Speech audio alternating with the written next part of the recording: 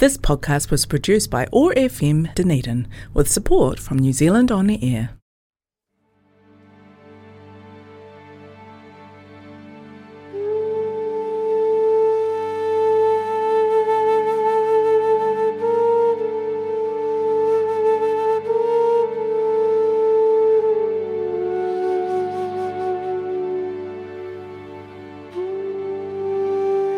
Good morning and welcome back to another episode of Sober Yoga.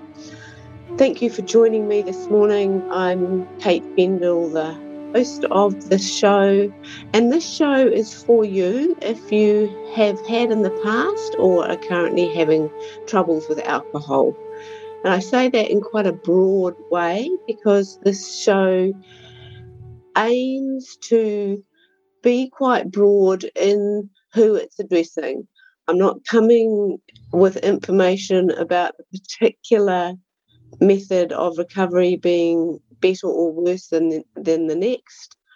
I'm coming from a background of alcohol addiction myself, starting way back when I was a teenager, and have used various methods to find recovery, some more helpful than others, but the main thing that I found helped me is yoga. So this show is about how yoga can be helpful either as a standalone way of dealing with alcohol issues, or perhaps more commonly it's used alongside some other form of support or help. So when we talk about having troubles with alcohol, again, I think people are a little more aware these days that we're not talking about ending up sitting on a park bench with a paper bag. Unfortunately, a few people still do end up in that situation, but by far the more common scenario is ordinary people, the likes of you and me, who on the surface appear to have a fully functioning life. We have jobs, families, houses, cars, all that stuff. And yet behind closed doors, there is an issue with alcohol. And it would seem that this current climate of the pandemic has somewhat sped this up for some people.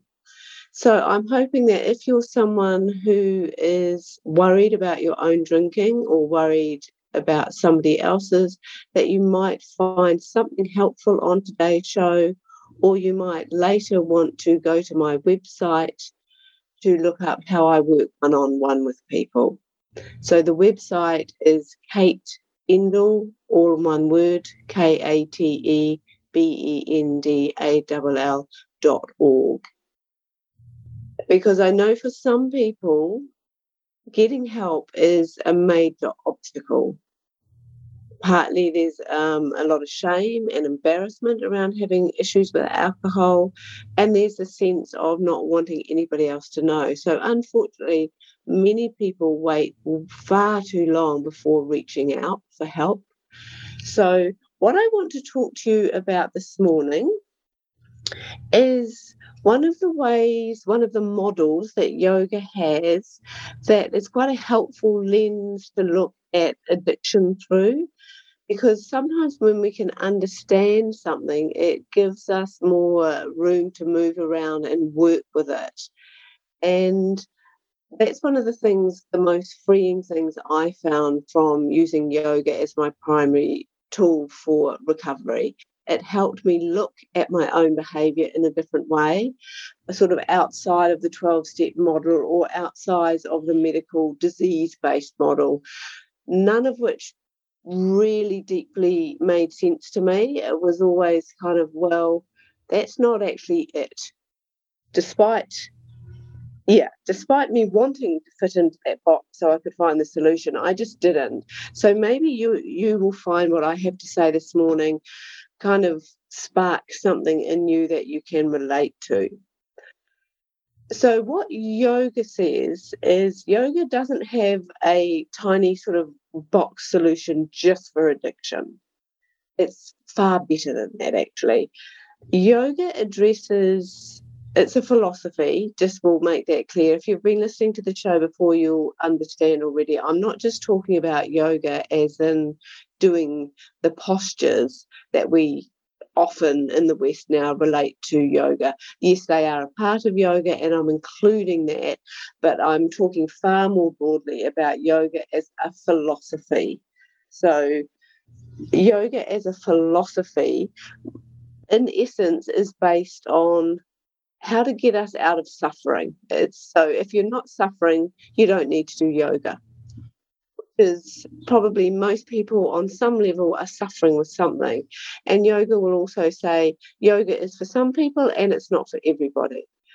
So what the yoga school says is that how we perceive the world is how the world is. So we don't actually perceive the world as it is.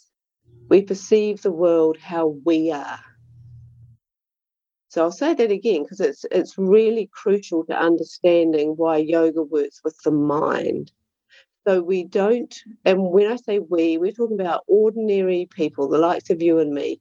Maybe if you're a particularly special yogi and you've been doing it for a long time, maybe you've reached and cleared your mind and this isn't applying to you. But I'm talking about us, just the ordinary folks out here. So we don't perceive the world as it is. We perceive it how we are. And when you think of that, it's like we all know maybe you're one of them or you know someone who's just negative. They will often find fault. They'll find criticism. There's always something wrong, whether it's something wrong with them or somebody else or the world or Jacinda Ardern or something. There's always something to complain about. So yoga would say that that's not because the world is like that. It's because their state of mind is clouded by negativity. And there's also people who generally have a positive outlook. They can see something good in most situations. I'm not talking about toxic positivity here. I'm just talking about someone who, on the whole, generally speaking, finds good things in other people, good things in life, and good things in general. And that's not because the world is any different than the negative person. It's because their state of mind is different. Or another way of understanding this is the idea of glasses. We've all heard of, rose-tinted glasses. So we see things through a particular lens. That's how the mind works. It's a tool of perception, but it's clouded for most of us until we learn to clear it. That's what the process of yoga is actually about. So if you have pink glasses on, say like right now you were wearing a pair of pink glasses, you didn't actually know you were wearing them. They were there from conditioning and just growing up in the world. Everything you see, everything you think, every perception you have is going to have a pink tinge to it. Whereas, say you had blue glasses on, that you didn't even know you had on, everything you see is going to have a blue tinge to it, and you don't even realize because you've never seen anything any different. So yoga says this is the starting place for most of us. We have almost like a psychological affliction, and the goal of yoga is to clear that so that we can actually see reality for what it is. And until we undergo some kind of mind training, which yoga is, reality is distorted.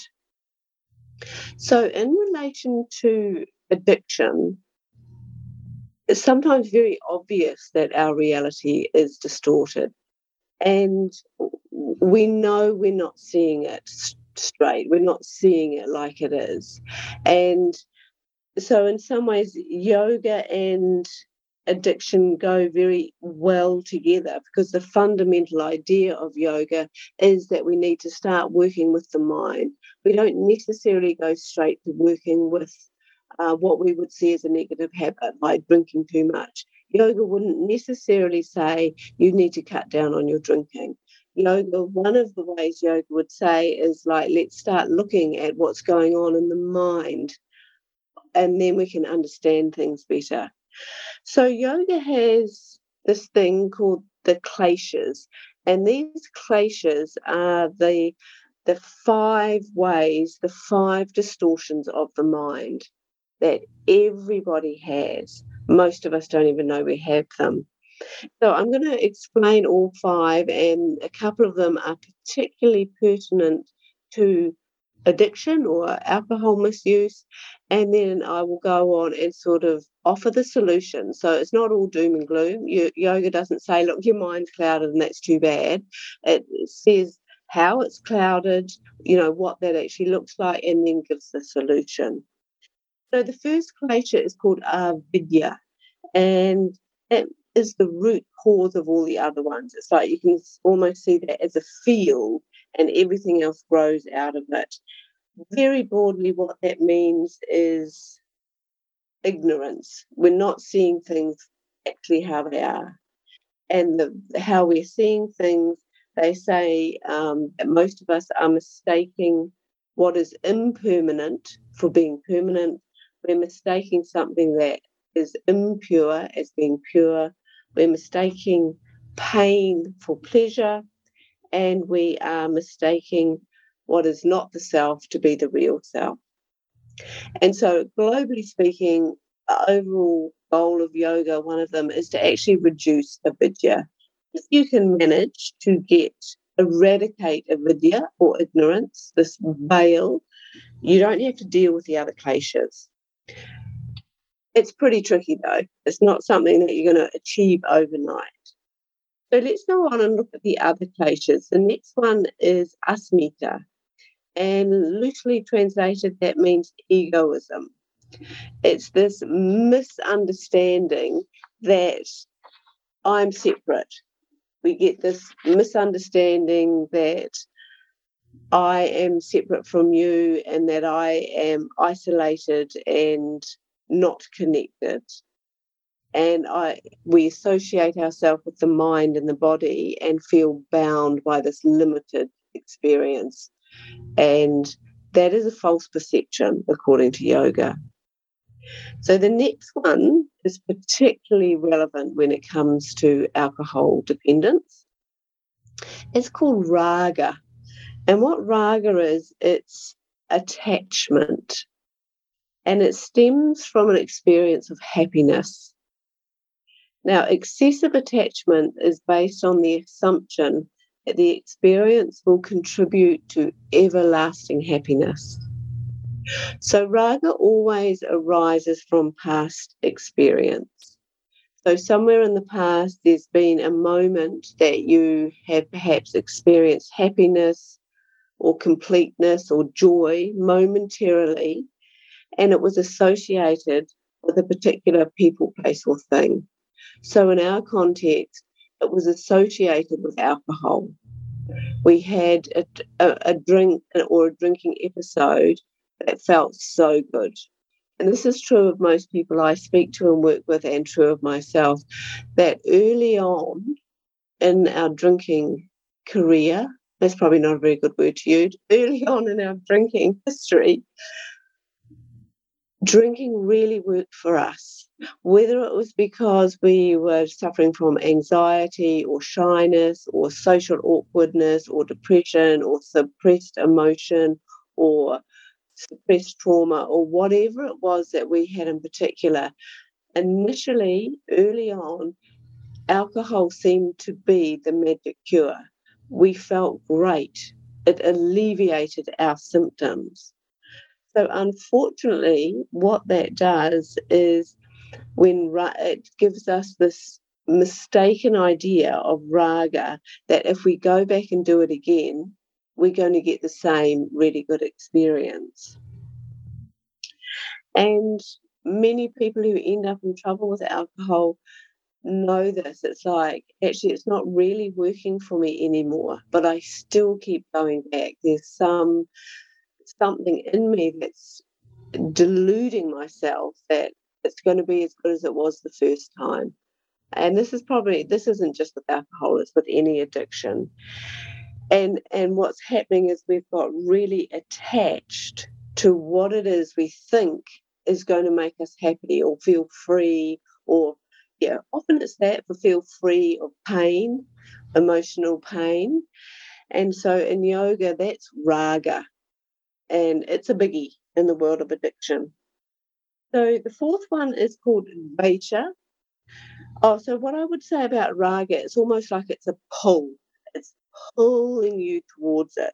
And so this next one, Vacha, it's like a push. It's the opposite of raga. It's an unreasonable dislike. It's like a total aversion. Again, which is usually the result of a past experience. Something's happened and we had a painful or negative experience. And from that moment on, we push away anything that looks or tastes or smells that it might be even anything like that experience we had in the past. It's like we're trying to avoid pain. So both of those things are like opposites, and both of them is like they're on the extreme ends of a continuum, which means we're not in the center, we're not in balance. And then the final one, this is abhinivesha, and this is a tricky one. This is fear. One of the aspects of it is like actually just this fundamental fear of death, which human beings kind of have hardwired in them. We all have it.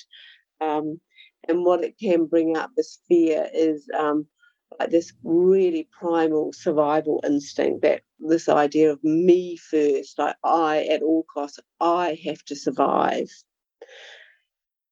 And there's not a lot you can do about that, actually. Yoga would say abhinivesha is one of those ones, that deep fear actually has a wee bit of a kind of energy of its own, and it's quite complicated to work with. But what you can work with is this kind of lesser abhinivesha, which is things like the fear of loneliness, fear of rejection, fear of hurt. And what these fears are doing is they make us insecure. And when we're insecure, what do? We grab, we grasp, we seek security through people, through places, through things. And people do this through alcohol. It's like it's a way of trying to feel safe when you feel insecure. So abhinivesha, this fear, it can definitely be tied into addiction and lead us to addiction. So that's all the problems. That's basically saying that's even though you may not know it, that is kind of what's going on in your mind, which can sound a bit grim. However, yoga says that there is a way to work with this. So when all these things are happening, all these places, it forces us into kind of subconscious reactive behavior. We're not seeing things clearly and we're not able to respond with clarity. We're actually just kind of going along almost in the subhuman kind of reactive way. So the first thing yoga says is learn to calm the mind. Like when the pond is agitated, you can't see what's at the bottom of the pond. And it's the same thing with the mind. When the mind is agitated, you can't actually see what's at the bottom of it. You can't see the patterns of your own mind. So that is why yoga offers so many tools for calming the mind. One of them is the asana, those postures. They are kind of the very first step in a process, a very thorough, systematic process of calming the mind. And then yoga says what we can do with these kleshas is when we practice the appropriate yoga, it's almost like you can see the kleshas as if they were little seeds. And the seeds that are in your mind, and you're actually never going to eradicate them. The idea isn't to kind of blow them out of your mind, but that you want to make them dormant. And so how they suggest primarily is this process called Kriya Yoga. And what Kriya Yoga is, it's a process, and it's seen almost, you could see, if you practice Kriya Yoga, you could say it's almost like a vaccine to stop the seeds, the kleshas sprouting, but it's also, you can use it also as an antidote if they actually do sprout, and it just reduces them. So basically, Kriya Yoga, it's not the Kriya Yoga you may have heard of, Yogi Bhajan, people with the white things on their heads. It's not that. It's a process. And the goal of it is to declutter your mind. And there's 3 steps to it. And this is where you can start addressing your alcohol issues. You don't have to necessarily go to a yoga class. You don't necessarily have to do physical yoga. You can start working on the philosophical side. And this is very practical, and you can do it at any stage, whether you're just drinking a bit too much or if you're really in the thick of it. So this is a 3-step process that I want you to understand so that you can adopt it. So the first thing in Kriya Yoga is tapa. And what tapa means, it means effort. So that effort can be anything. It's like, other than just doing exactly what you're doing now. So any effort, it can be an effort just to observe yourself. It can be an effort to make a change. It can be an effort to do less of something or more of something, but just some kind of effort. And the second part is svadhyaya, and that is introspection or self-analysis. It means starting to look inside, starting to understand yourself. So if you've got some kind of addictive pattern going on, there is no magic cure. No one's going to sort it out for you. It's like the crucial part is that you're going to have to start to understand yourself, which is a part of this Kriya Yoga. You take some effort, you do something, and then you learn to observe yourself and learn from yourself. And then the final step is called Ishvara, which is pretty beautiful. That means basically you've got to learn the bits that you're not in control of, that you handed over to the universe. So some of the stuff is available one-on-one, like I do work with people one-on-one with this philosophy stuff, but it's also just to get you an idea and an interest in how could yoga perhaps be useful to me. So if this has inspired you, I urge you can Google the kleshas. It's spelled, I'm bad at spelling these words, that's Kleshas. And as I mentioned before, I have a website, Kate Bendall, KateBendall.org. My contact details are on there. And equally, if you want to go back and re-listen to this, you can listen to this on the ORFM website under the podcast. It'll come up. So I hope that's been useful, or even just piqued your interest, and know that there's many ways to deal with drinking too much, and it's worth exploring some of them until you find the combination or the one that gives you the movement and the momentum and support that you need to make changes that you're going to feel good about. So thank you for listening, spending time with me this morning. And as always, if there's something you want me to cover, just use that website. You can contact me there, and I'm very happy to talk about anything that in particular you're interested. Thank you.